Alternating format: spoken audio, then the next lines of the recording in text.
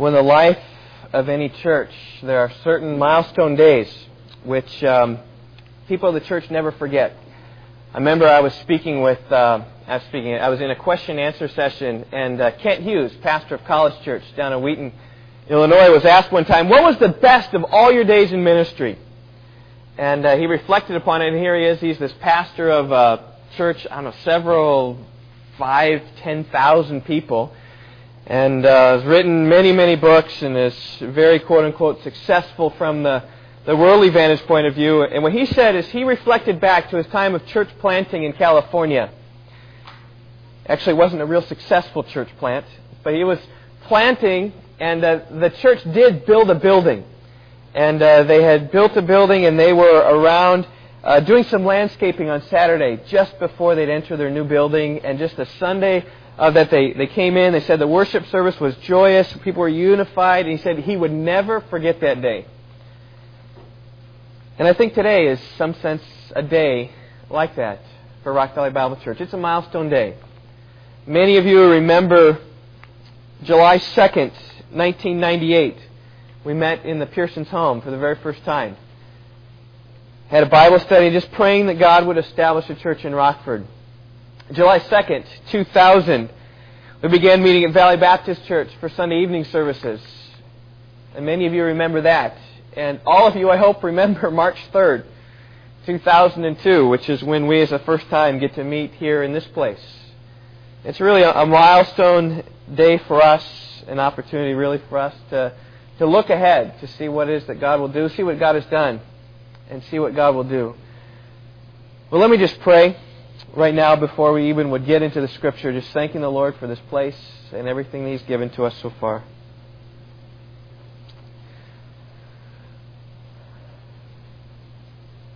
Lord, we do thank You for Your blessing upon Rock Valley Bible Church.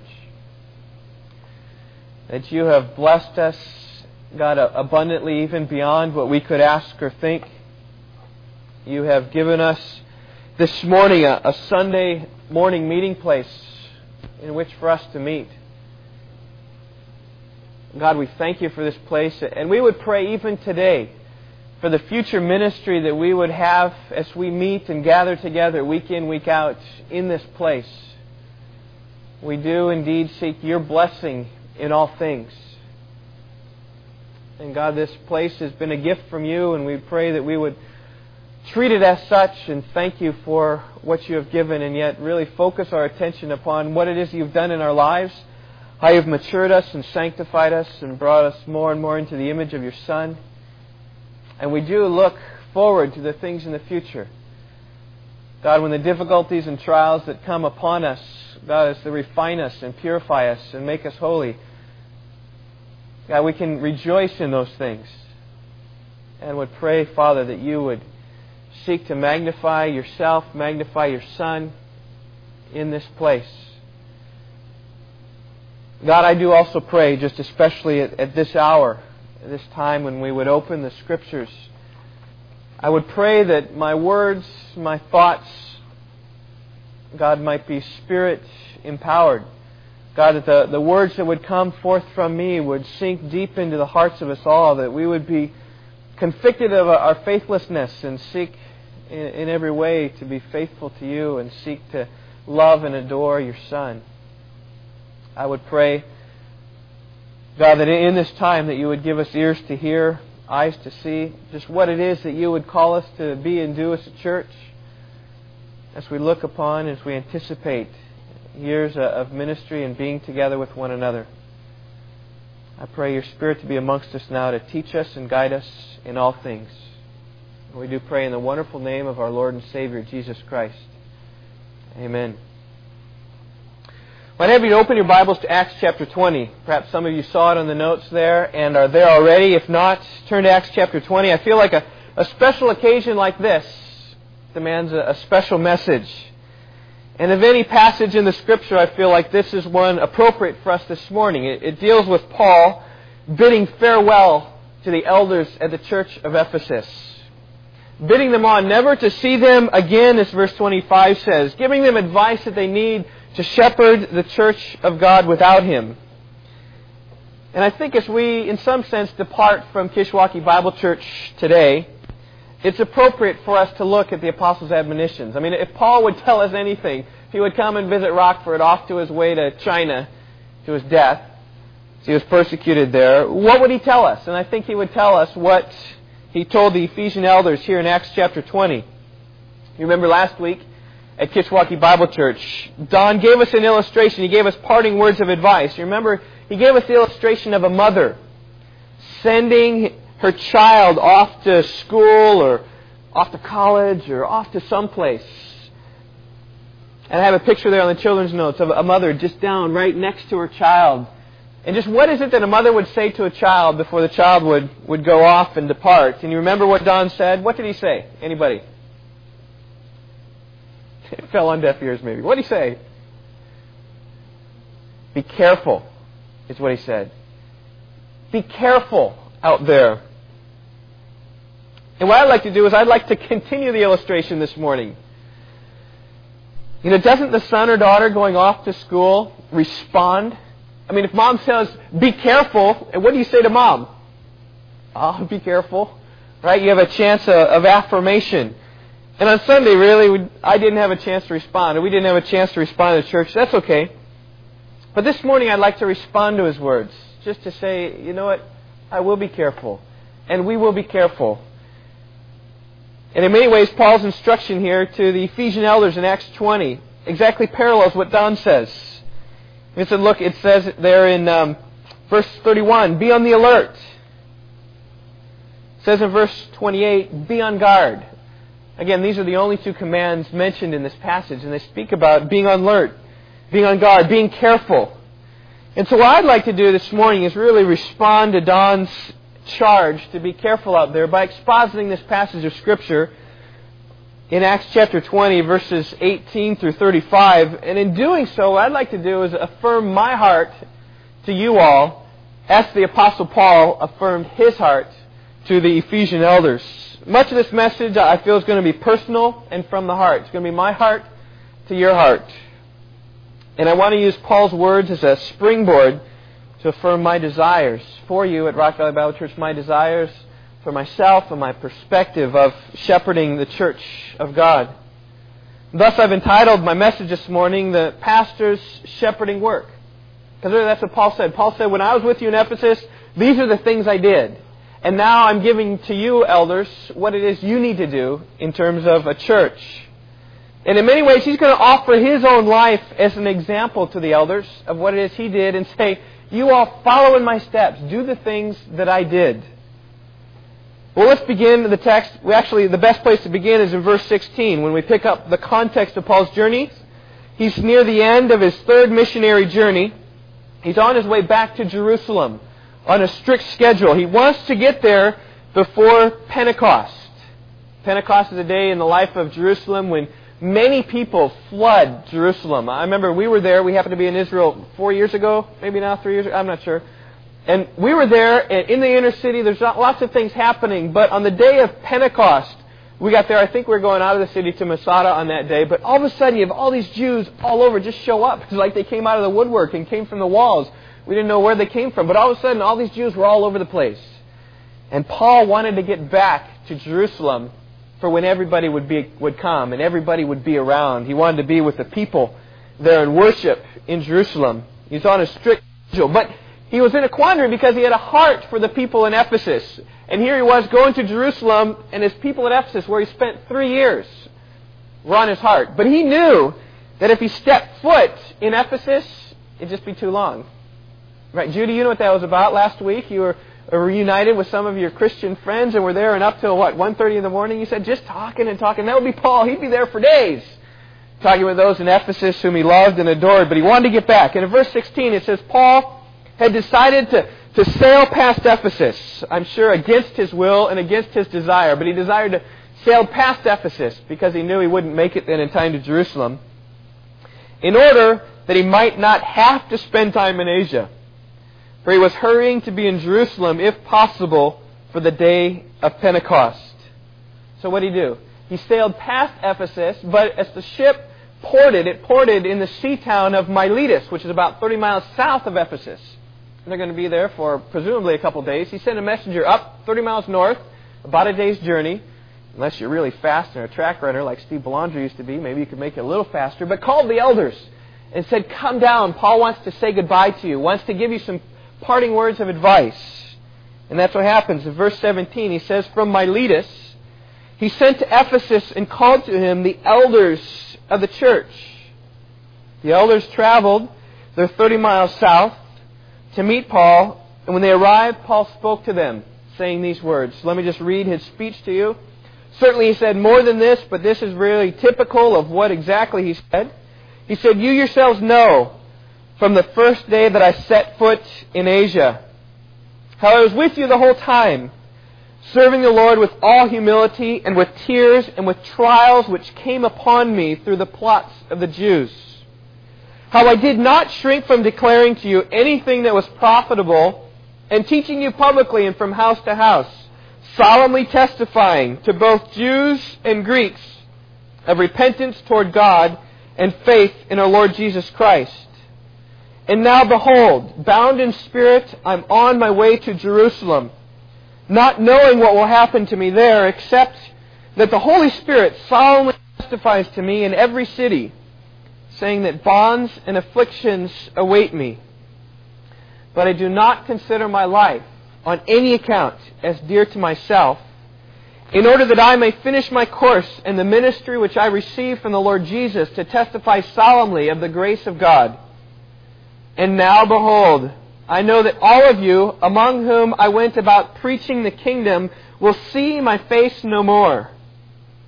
Therefore I testify to you this day that I'm innocent of the blood of all men, for I did not shrink from declaring to you the whole purpose of God.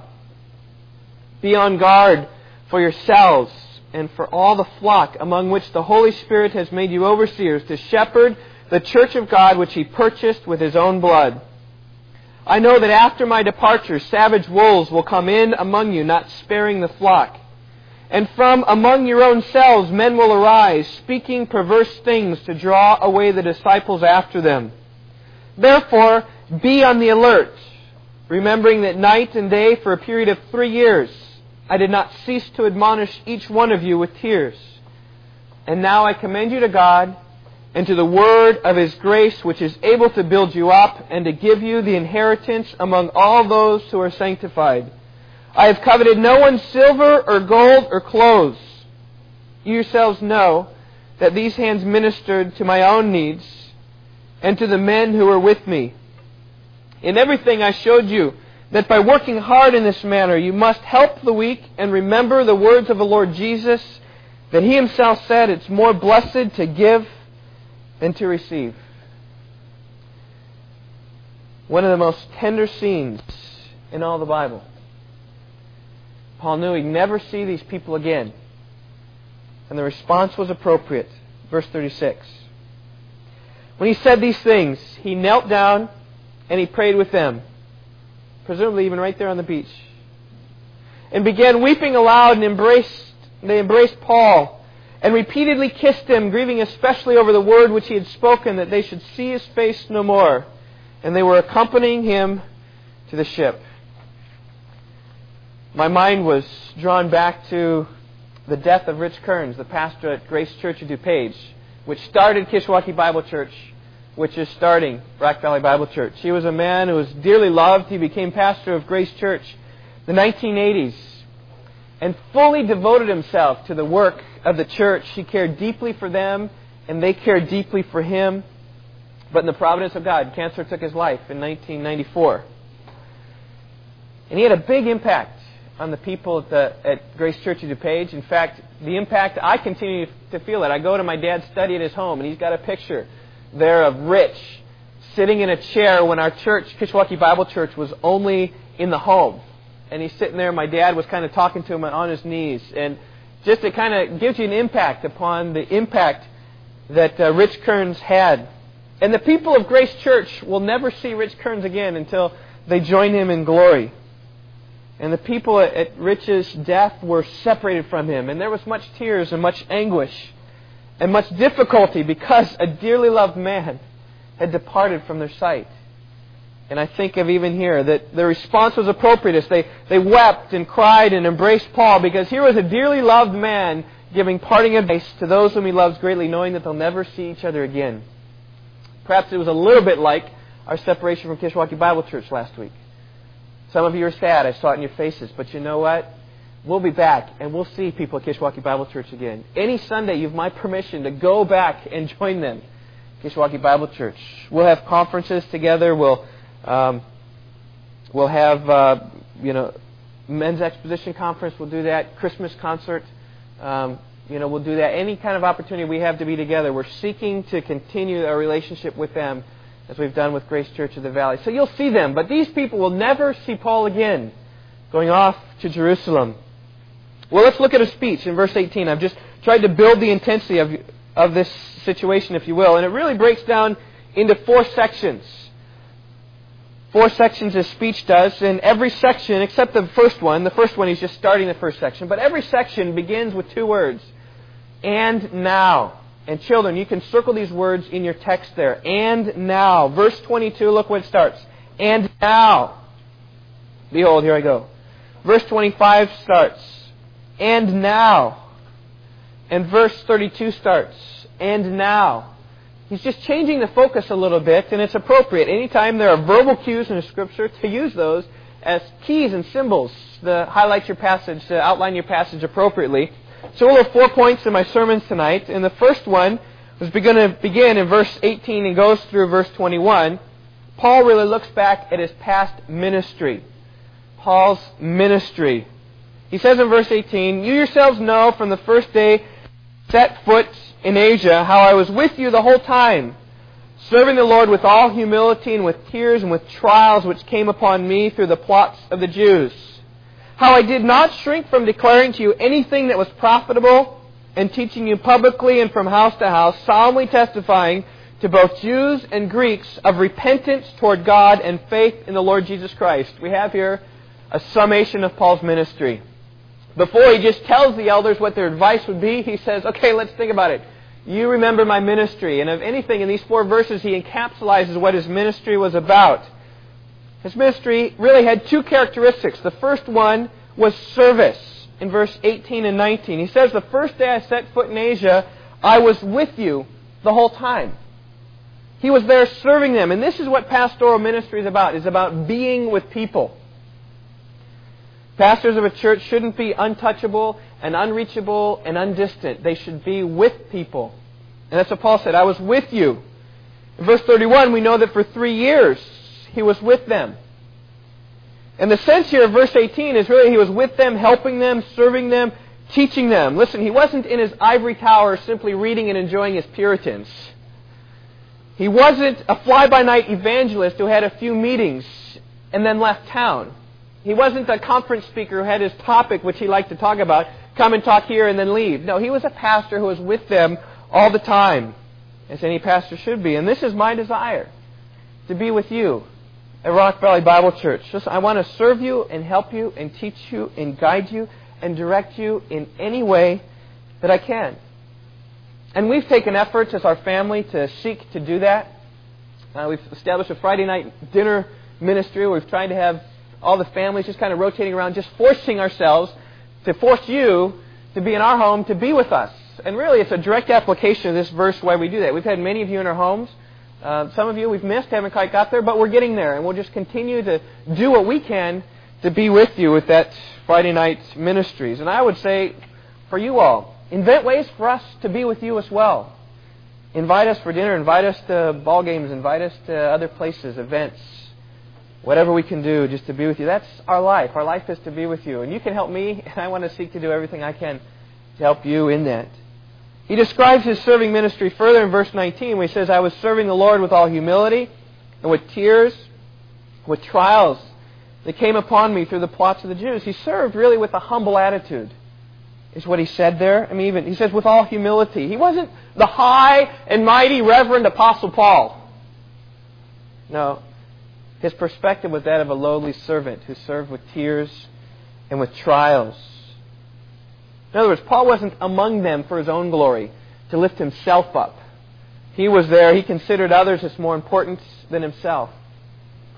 And again, using this as a springboard to affirm my desire for you all. I'm not in Rockford for myself. I'm not in Rockford for my glory. I'm not here to build a church for me. I'm here for you. However I can help you, that's what I want to do. I think of men without jobs, and my heart is with you. Marriages with difficulties, my heart is with you. Difficulties that come, I'm there with you.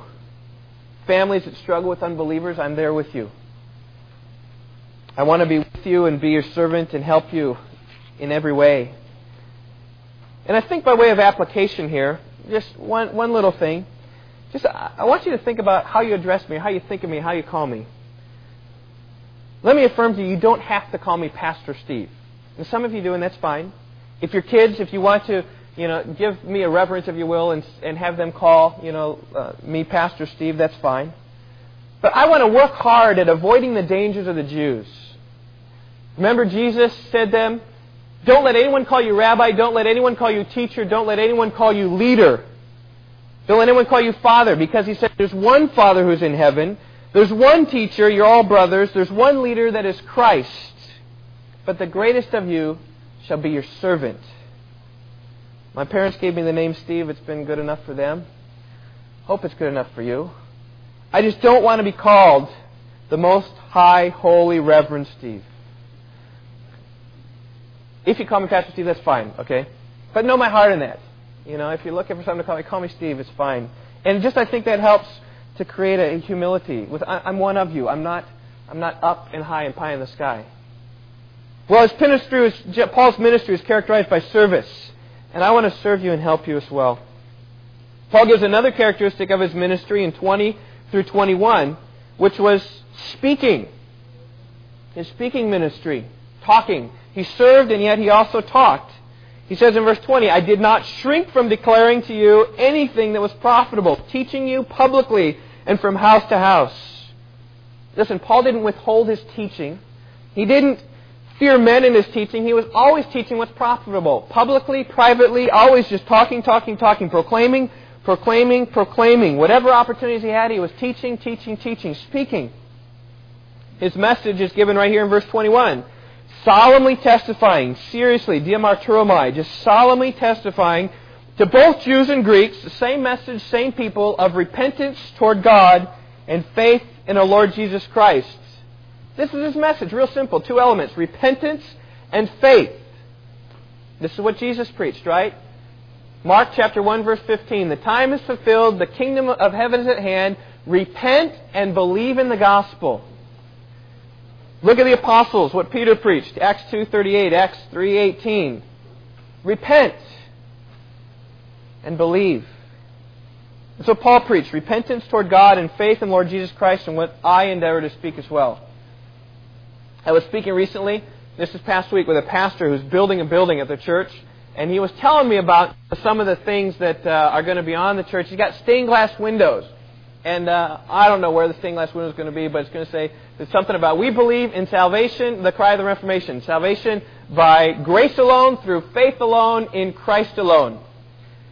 Except he said we're modifying it a little bit due to our American Christianity, which has strayed understanding what it means to have faith. He said our stained glass is going to say salvation by grace alone, through repentant faith alone, in Christ alone. I think he's exactly right. True faith is always a repentant faith. It's a faith that is repentant of your sin, that sees your sin, and that hates it. Next week, in fact, we're going to look at the Sermon on the Mount, beginning in Matthew chapter 5. And Jesus says, blessed are the poor in spirit. Blessed are those who mourn, who are broken over their sin, and repented over that, and then have a faith and trust in Jesus, then to forgive that sin. Those who see their sin and realize their bankruptcy before God are always repentant. They're always submissive. They hate their sin. And that's the repentance and faith of which Paul speaks of in verse 21. It's his message. Well, his ministry is described in verse 18 through 21. Let's look next. Point number 2, Paul's destiny. The first point, he looked at his past. Now he's going to look at his future, his personal future. He says, and now, there it is, that word again, kids. If it's not circled, you can circle it in verse 22. And now, behold, bound in spirit, I'm on my way to Jerusalem, not knowing what will happen to me there, except the Holy Spirit solemnly testifies to me that in every city, saying that bonds and afflictions await me. Listen, he knew that his ministry was not for ease and comfort. It had been prophesied of him that he would encounter trouble in Jerusalem. In fact, he says in every city, the Holy Spirit keeps testifying, going to Jerusalem, I'm going to suffer. Afflictions await me. Yet he would face it head on. A good example of that came is over in chapter 21. If you look there at chapter 21, verse 10, a certain man, it says, they were staying there, a certain prophet named Agabus came down from Judea. And coming to us, he took Paul's belt. You know, can you imagine this guy coming and taking the belt off of somebody, unloosing it, untying it, taking it off, tying his hands and tying his feet. As it says in verse 11, he said, this is what the Holy Spirit says. In this way, the Jews at Jerusalem will bind the man who owns this belt and deliver him into the hands of the Gentiles. Now think about that. You're on your way. I'm on my way to Chicago, and I come to Belvedere, and somebody takes my belt off and binds my hands and feet and says, this is what awaits you downtown Chicago. What would I do? I'd pull a Jonah, right? I'd go off to Tarshish. But that's not what Paul did. Paul abandoned everything for the name of the Lord Jesus Christ. If you look what he says in verse 12, when you heard this, as well as the local residents, they began begging him not to go to Jerusalem. That hopefully is your response. Hopefully you're not saying, Steve, go to Chicago, go on. Hopefully you're saying, no, don't go. Telling them to stay. What Paul said is, what are you doing?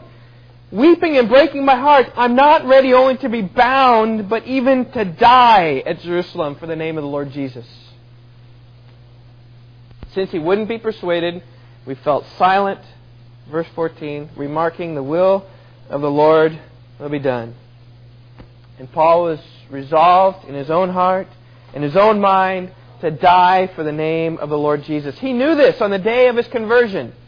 In Acts chapter 9, the Holy Spirit said, he's a chosen instrument of mine to bear my name before the Gentiles and kings of Israel. I will show him how much he must suffer for my name's sake.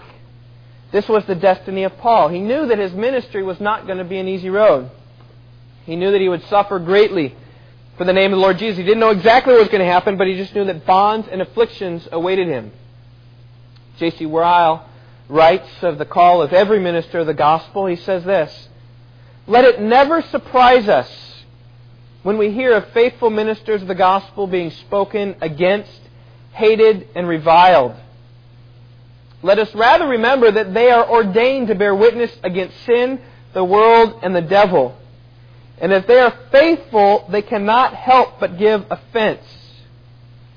It's no disgrace to a minister's character to be disliked by the wicked and ungodly. It's no disgrace to a minister's character to be disliked by the wicked and ungodly. It's no real honor to a minister to be thought well of by everybody. Those words of our Lord are not considered enough. Woe to you when men speak well of you. Listen, Paul was prepared for the difficulties, his destiny that would await him in Jerusalem. And verse 24 really gives you a perspective of his life. He says, I do not consider my life of any account as dear to myself, in order that I may finish my course and the ministry which I received from the Lord Jesus to testify solemnly of the gospel of the grace of God. Listen, if my life is to be governed by self-comfort and self-preservation and self-promotion, you know what? I would not be living here in Rockford today. I think about Kishwaukee Community Hospital where I left. Things were comfortable. I was earning there far more than I ever needed financially. I was working a job I thoroughly enjoyed. Of any company in town, we were one of the most stable companies. I mean, a hospital doesn't very often go out of business, especially when it's the only hospital in town. In terms of my seniority, I was very senior in my job. My job was very secure. My boss liked me. People liked me. The work I did. I lived in my hometown with lots of friends and lots of family. My parents were 6 homes up the street. I was just telling Phil Gusky how on a day like this, I just walked up the street and grabbed the snowblower and then blowed down to my place and blowed and then swooped back the other way. But I'm shoveling now. Someday I'll get a snowblower. It was a comfortable life. It really was. But my life isn't about comfort. My life isn't about enduring myself. If I wanted to do that, I'd still be in DeKalb.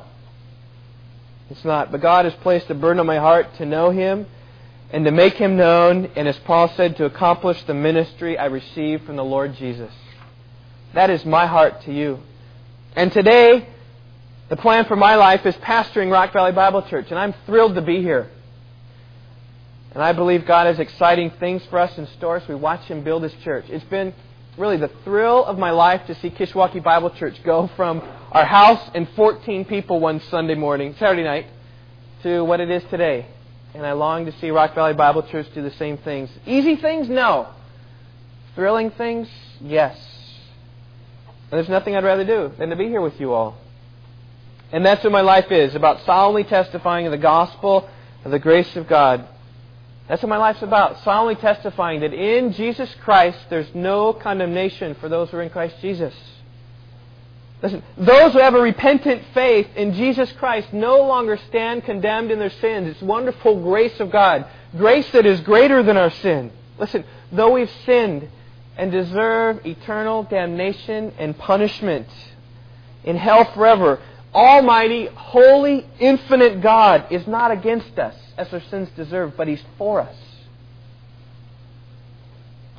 He didn't spare His Son, but gave Him up for us all. And how, as Paul said, if He did that, why won't He give us all things? Of course He will. I heard someone say this week that the gospel, the grace of God, often seems too good to be true. And it is. And you realize your state against the holy God and His grace and His kindness to us in Christ Jesus. And that's what my life is about. And as Don reminded us, this message ought to be kept in the forefront of our minds. And I will seek to do that whatever way I can. Because it's not because we're working so hard up here at Rock Valley Bible Church. It's not because you're working so hard in your disciplines of daily devotion. No, it's because God is gracious. That's Paul's destiny. Let's look next. Verse 25 begins with "and now," at Paul's prophecy. I stretched on this one a little bit, but his prophecy, his prediction. And really there are 2 prophecies in this passage. The first one comes in verse 25. "And now behold, I know that all of you among whom I went about preaching the kingdom will see my face no more."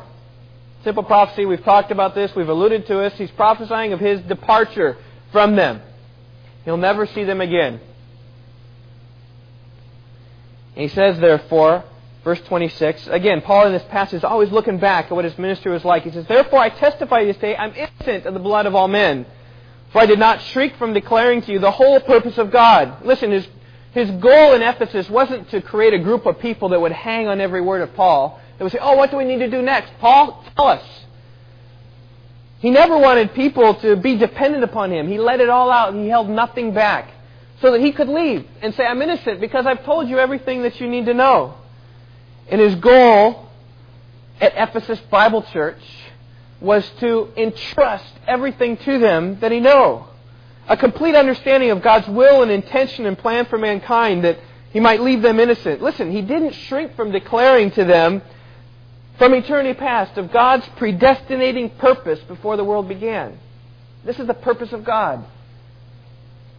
Of His electing love, which predestined some to life in Christ Jesus. Of His timing in the fullness of time, sending forth His Son. His sovereignty of God, putting His Son to death, and as Isaiah 53 says, was pleased to crush Him. That's the purpose of God, not holding that back. Of God's power then, and being able to keep us from the evil one. Of His work in continuing to conform us to the image of His Son, that in the future He might display His glories of His grace. That's the whole purpose of God. Eternity past, of what happened before the world was created, what happened with Adam and Eve and through Israel and all the way down through the future of where we are. That's the whole purpose of God. He didn't shrink from declaring anything. He didn't edit His message. He wasn't one who, sought to change the message. He saw himself as a messenger with a message to deliver and delivered that message. And I want to, again, just use this as an opportunity to affirm to you as Rock Valley Bible Church, this is my goal. I don't want to hold anything back. What I know, what I see from the Scriptures, I want to teach it to you. It's all profitable. It's what 2 Timothy chapter 3 says. It's all profitable. For teaching, reproof, correction, and training in righteousness. Teach the whole counsel, the whole purpose of God. And when I leave Rock Valley Bible Church, either by natural causes, when God takes me home 5 years from now, or 55 years from now, or I'm in prison for the gospel, or when you send us to plant another church, listen, my goal is that I might be innocent of the blood of all men because I've faithfully communicated the whole counsel of God to you. That's what Paul said to do. That's what I want to do. And I feel strongly in my heart that the best way to do this is through expositorily preaching the Scriptures. Passage by passage, verse by verse, we let God determine the topic and not us. If I preach topically, it allows me to choose the topics and it's going to put the pressure and burden on me to seek that I'm innocent. But if I say, God, I just opened your word and we went through it verse by verse, step by step, then topics will come up. And topics have already come up that I would rather not have dealt with. We've had to deal with. And in the future, I think of things to deal with that I'd rather not. If I was preaching topically, I'd just go right around that verse and not deal with that topic. But some hard things will come up. And we'll do that. At Rock Valley Bible Church, we hold no secrets. There's no inner circle. It's all laid open and bare. I want to do that Sunday in, Sunday out, Monday in, Monday out, Tuesday in, Tuesday out, just always seeking to do that. And again, Paul describes his message here. Describing it, declaring the whole purpose of God. We skipped over verse 25, preaching the kingdom.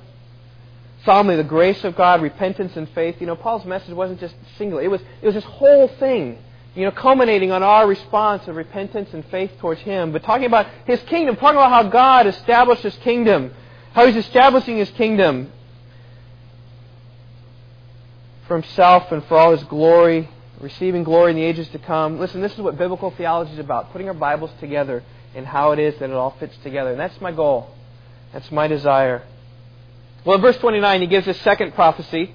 We're going to skip over 28 because 29 gives the prophecy and then 28 explains how to deal with the problem. He says in verse 29, he says, I know that all of you will see my face no more, verse 25. Verse 29, he says, I know that after my departure, savage wolves will come in among you, not sparing the flock. And from among your own selves men will arise, speaking perverse things to draw the disciples after them. Don's exhortation last week was exactly appropriate for us, right? Be careful. That's what he says here. He says, be careful. Be on guard. I know the savage wolves are going to come. And these are those who want to come into our church and ravage it, as a wolf would a flock of sheep. These wolves are vicious, as it says. They're savage. These wolves show no mercy, and that they do not spare the flock. And what they do is they'll come in and attack the leaders of the church, attack their teaching, their character, their activities, and they'll throw up accusations and see whatever can stick. That's why it's important that an elder be above reproach. So the accusations don't stick, but they'll try and find what they can do to find an accusation that will stick, and then they'll persuade you all to follow them rather than following your leaders, your elders. Rip the church asunder. And often they'll come in undetected. It's a fearful thing in verse 30 when it says, these wolves will arise from your own selves. Who's he talking to in this passage? Not to the church. He's talking to the elders. Wolves are going to come in even among the elder board. And when it occurs, it'll shock many. Jesus said that many will come to you in sheep's clothing, but inwardly they're ravenous wolves. They keep their lambskin on and they remain undetected until the time comes. They're going to take off their lambskin and unleash their deadly attack. They're going to bare their vicious teeth. Like a fox in a chicken coop. So they'll seek to destroy those in the church. And I've seen this. I've seen men come in and rip and ravage churches apart. seek to discredit the elders. And then what happens oftentimes when somebody comes up and arises and has accusations, these people who concern themselves so much with the church and the purity of the church are like the first ones to go with the following. They're not concerned with the church to keep the church, to help the church, to unify the church. They want to just accuse whoever's there and then they're gone. How many of you have ever seen people who make great stinks about people within the leadership of a church or ministry stay around? I remember we had a college ministry out in California we were part of, and a huge stink. Actually, I left, so I wasn't part of it. It was great. I was out here in Illinois. But huge stink came up. And what happened? These people claimed to concern themselves so much for the church. And then what happened? Is that you look a little bit later and they're gone. They're not part of the group. If they concern themselves, they'll desire to be with the group and help the group. But they just left and departed. And so with respect to this, I think there are two applications. One is 1 Timothy 5:20. You can just write it down. Check in your notes when I send them out this week. It talks about dealing with unrepentant elders who continue in sin. They're to be rebuked strongly in the presence of all. And I ask if that comes someday that you would support me in that. I think also the second application is that we ought to be slow in identifying other men for pastoral and deacon work. In 1 Timothy 5:22, Paul says, "Don't lay hands upon anyone too hastily, and thus incur the responsibility for the sins of others." In other words, you put your hands on somebody as an elder or pastor or teacher who's really a wolf, and it's your responsibility if you laid hands on them. So you just need to be slow about that. You just need to make sure that the wolves are not coming from our midst. And if the church at Ephesus wasn't immune to the wolf problem, neither is Rock Valley Bible Church immune either. Well, Paul gives two instructions to solve the wolf problem. Verse 28, "Be on guard for yourselves and for all the flock among which the Holy Spirit has made you overseers, to shepherd the church of God, which He purchased with His own blood." And the second one is found in verse 31, "Be on the alert." They're essentially synonyms. Be on guard, be on the alert. Keep your antennas open. Don't be sleepy, but be on the alert. Watch. Paul told the elders, to watch and to make things pass under your inspection. I think of security guards at airports. What do? They watch. They're watching people come in, and they're sorting it out and checking it out. And it would be a disservice. They would not do their job if they let a passenger on board a plane with a bag full of knives. And so likewise, it would be a poor job of a pastor of a church let elders come in the midst to have knives in their packages or have wolf teeth on. They're not to be that way. But notice the order, what Paul says. Be on guard. He says, don't look first at the church, but look at yourselves first. The order. They're to be diligently watching themselves first, and then to be watching others. Again, 1 Timothy 4, verse 16. Paul told Timothy, pay close attention to yourself and to your teaching. And we could speak a long time about this. But let me simply say that my first and greatest responsibility as a shepherd of Rock Valley Bible Church is the nurture and cultivation in my own heart, the presence of God. That I might look to myself first. As such, I've sought to begin every day I work with reading the Scripture for an hour and praying for an hour. Every day. And I don't say that to put myself up, because there's been lots of times where I fail in that. Because there are pressures that have to be done, and sometimes I think about 2 hours of my day wiped out, just nothing. It's hard sometimes. But that's my priority, to spend time with God myself, to pray for you all with a significant portion of my time, to focus my heart upon that. And I realize the importance of having a Christ-anointed ministry of my life. It's been said, it's a frightful thing to perish in the shadow of a gospel pulpit.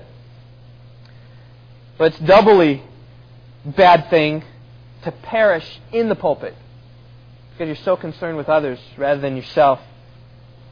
And I realize that to be on guard for the church, I need to be first on guard for myself.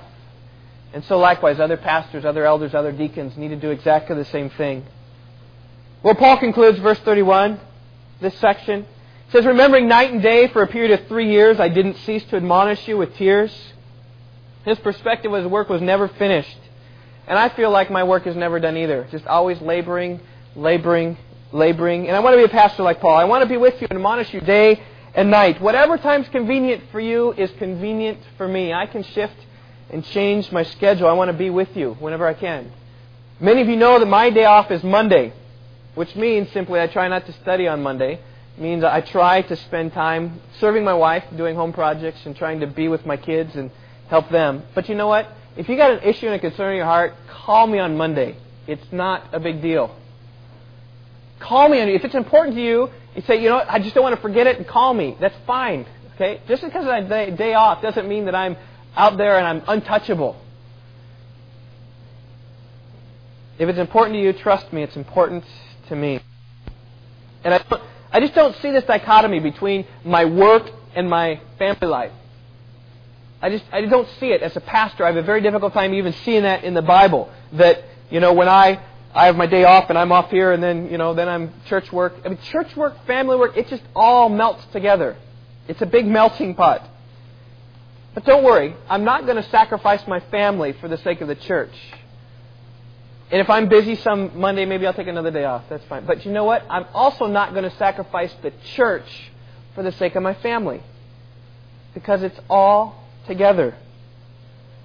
And I think about the schedule of many men in this room. What? You work Monday through Friday, right? I'm calling many of you men, all of you men, to come Saturday to Men's Equippers. And then what about today? Come Sunday. When's your day off? You're full all the time. I understand. I've been there in the workforce. I had somebody call me at 8 o'clock one night, found me in my office, said, "Oh, you're burning the midnight oil, huh?" I said, "You know what? You call me lots of times after I put the kids to bed. I'll be out there. There's enough work to be done." It's not, I don't finish, I don't punch a clock done at 5 o'clock, because my goal is to be with you. So what he's saying here in verse 31, night and day for a period of 3 years. And my labor is well worth the effort. Look for what I labor. Verse 31. I'm sorry, not verse 31. Verse 28. It says, "The Holy Spirit has made you overseers to shepherd the church of God, which He purchased with His own blood." We measure the worth of something by what we're willing to pay for it, right? I was thinking through what we pay for things, and we'll buy a gumball for 5 cents. Big gumball for 25 cents. A gallon of milk for $2. A nice steak dinner for $15. A lawnmower for $300. A new car for $15,000. A new house for $150,000. A brand new church building for Rock Valley Bible Church, $1 million. The Chicago Bulls, $500 million. Microsoft, $10 billion. I ask you, how much is the church worth? The church is worth what we're willing to pay. The church is precious in God's sight because of the tremendous price that God was willing to pay. And does it not deserve our attention and devotion as well? It has my attention devotion night and day. Well, let's look last. Fourth point. We're quickly running out of time. We've seen Paul's ministry, which was basically service and speaking. We've seen his destiny, which was affliction. We've seen his prophecy, which is departure and danger. And now we see his security. I stretched on this one a little bit too to get a nice word for you. But we see his trust, his hope, what he's placing his hope in. I mean, I think about, people, they place their security in their great, financial portfolio. That's what he's doing here. He's placing his security and his trust in this thing. God and the word of His grace. One last time, let's revisit Don's illustration. The mother saying to his daughter or son, "Be careful out there." The son turns and says to his mom, "I will." And then what does the mom do? Lets him off. And he's got to trust. He's got to say, "Okay, there you go." And the mom might offer up a quick prayer. Say, "God, I've done all that I can do. I now entrust my child into your hand." And that's exactly what Paul is doing here. And now, verse 32, there's that other mark again. "And now I commend you to God." Word translated commend simply means to hand over, to give, to entrust. And Paul says, I've done everything that I can do for you, and now I simply trust God. May He guard you and help you and protect you in shepherding the church at Ephesus. 2 weeks ago, I stated that our greatest need at Rock Valley Bible Church is for God. Unless the Lord builds the house, they labor in vain who build it. Unless the Lord builds the church, they labor in vain who build it.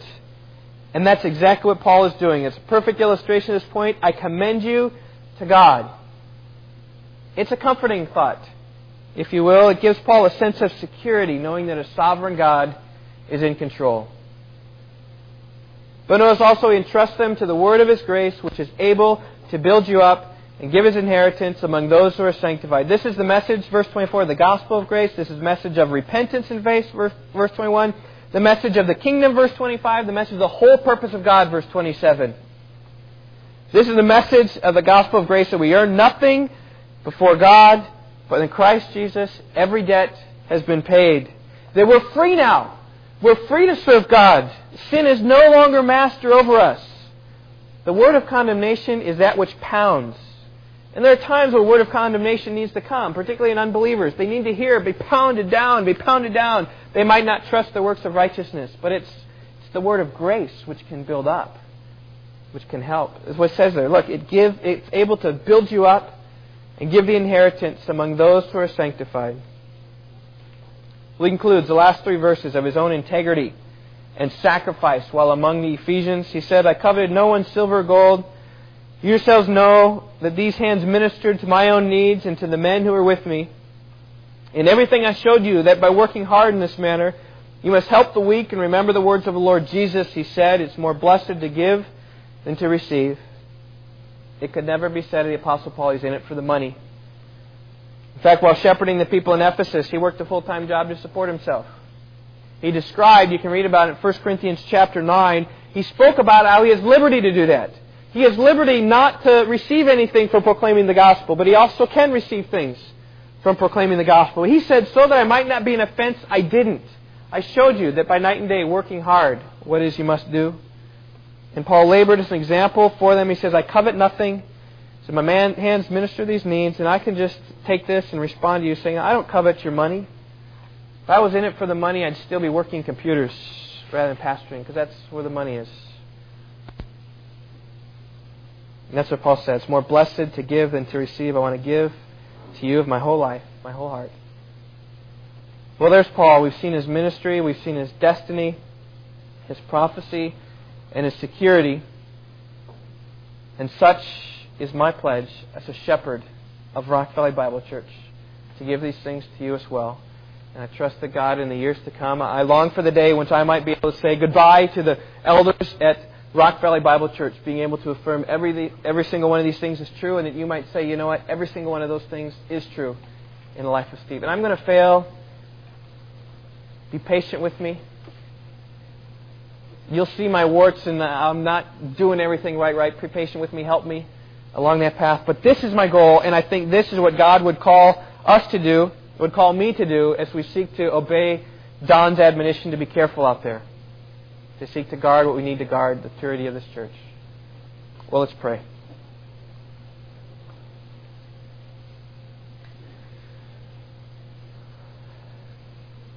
God, I am humble before you in light of the things of the example of the Apostle Paul, who perhaps labored better than any pastor ever has labored, who has been set forth as a divine example for us of the task, the work of a shepherd, the pastor's shepherding work.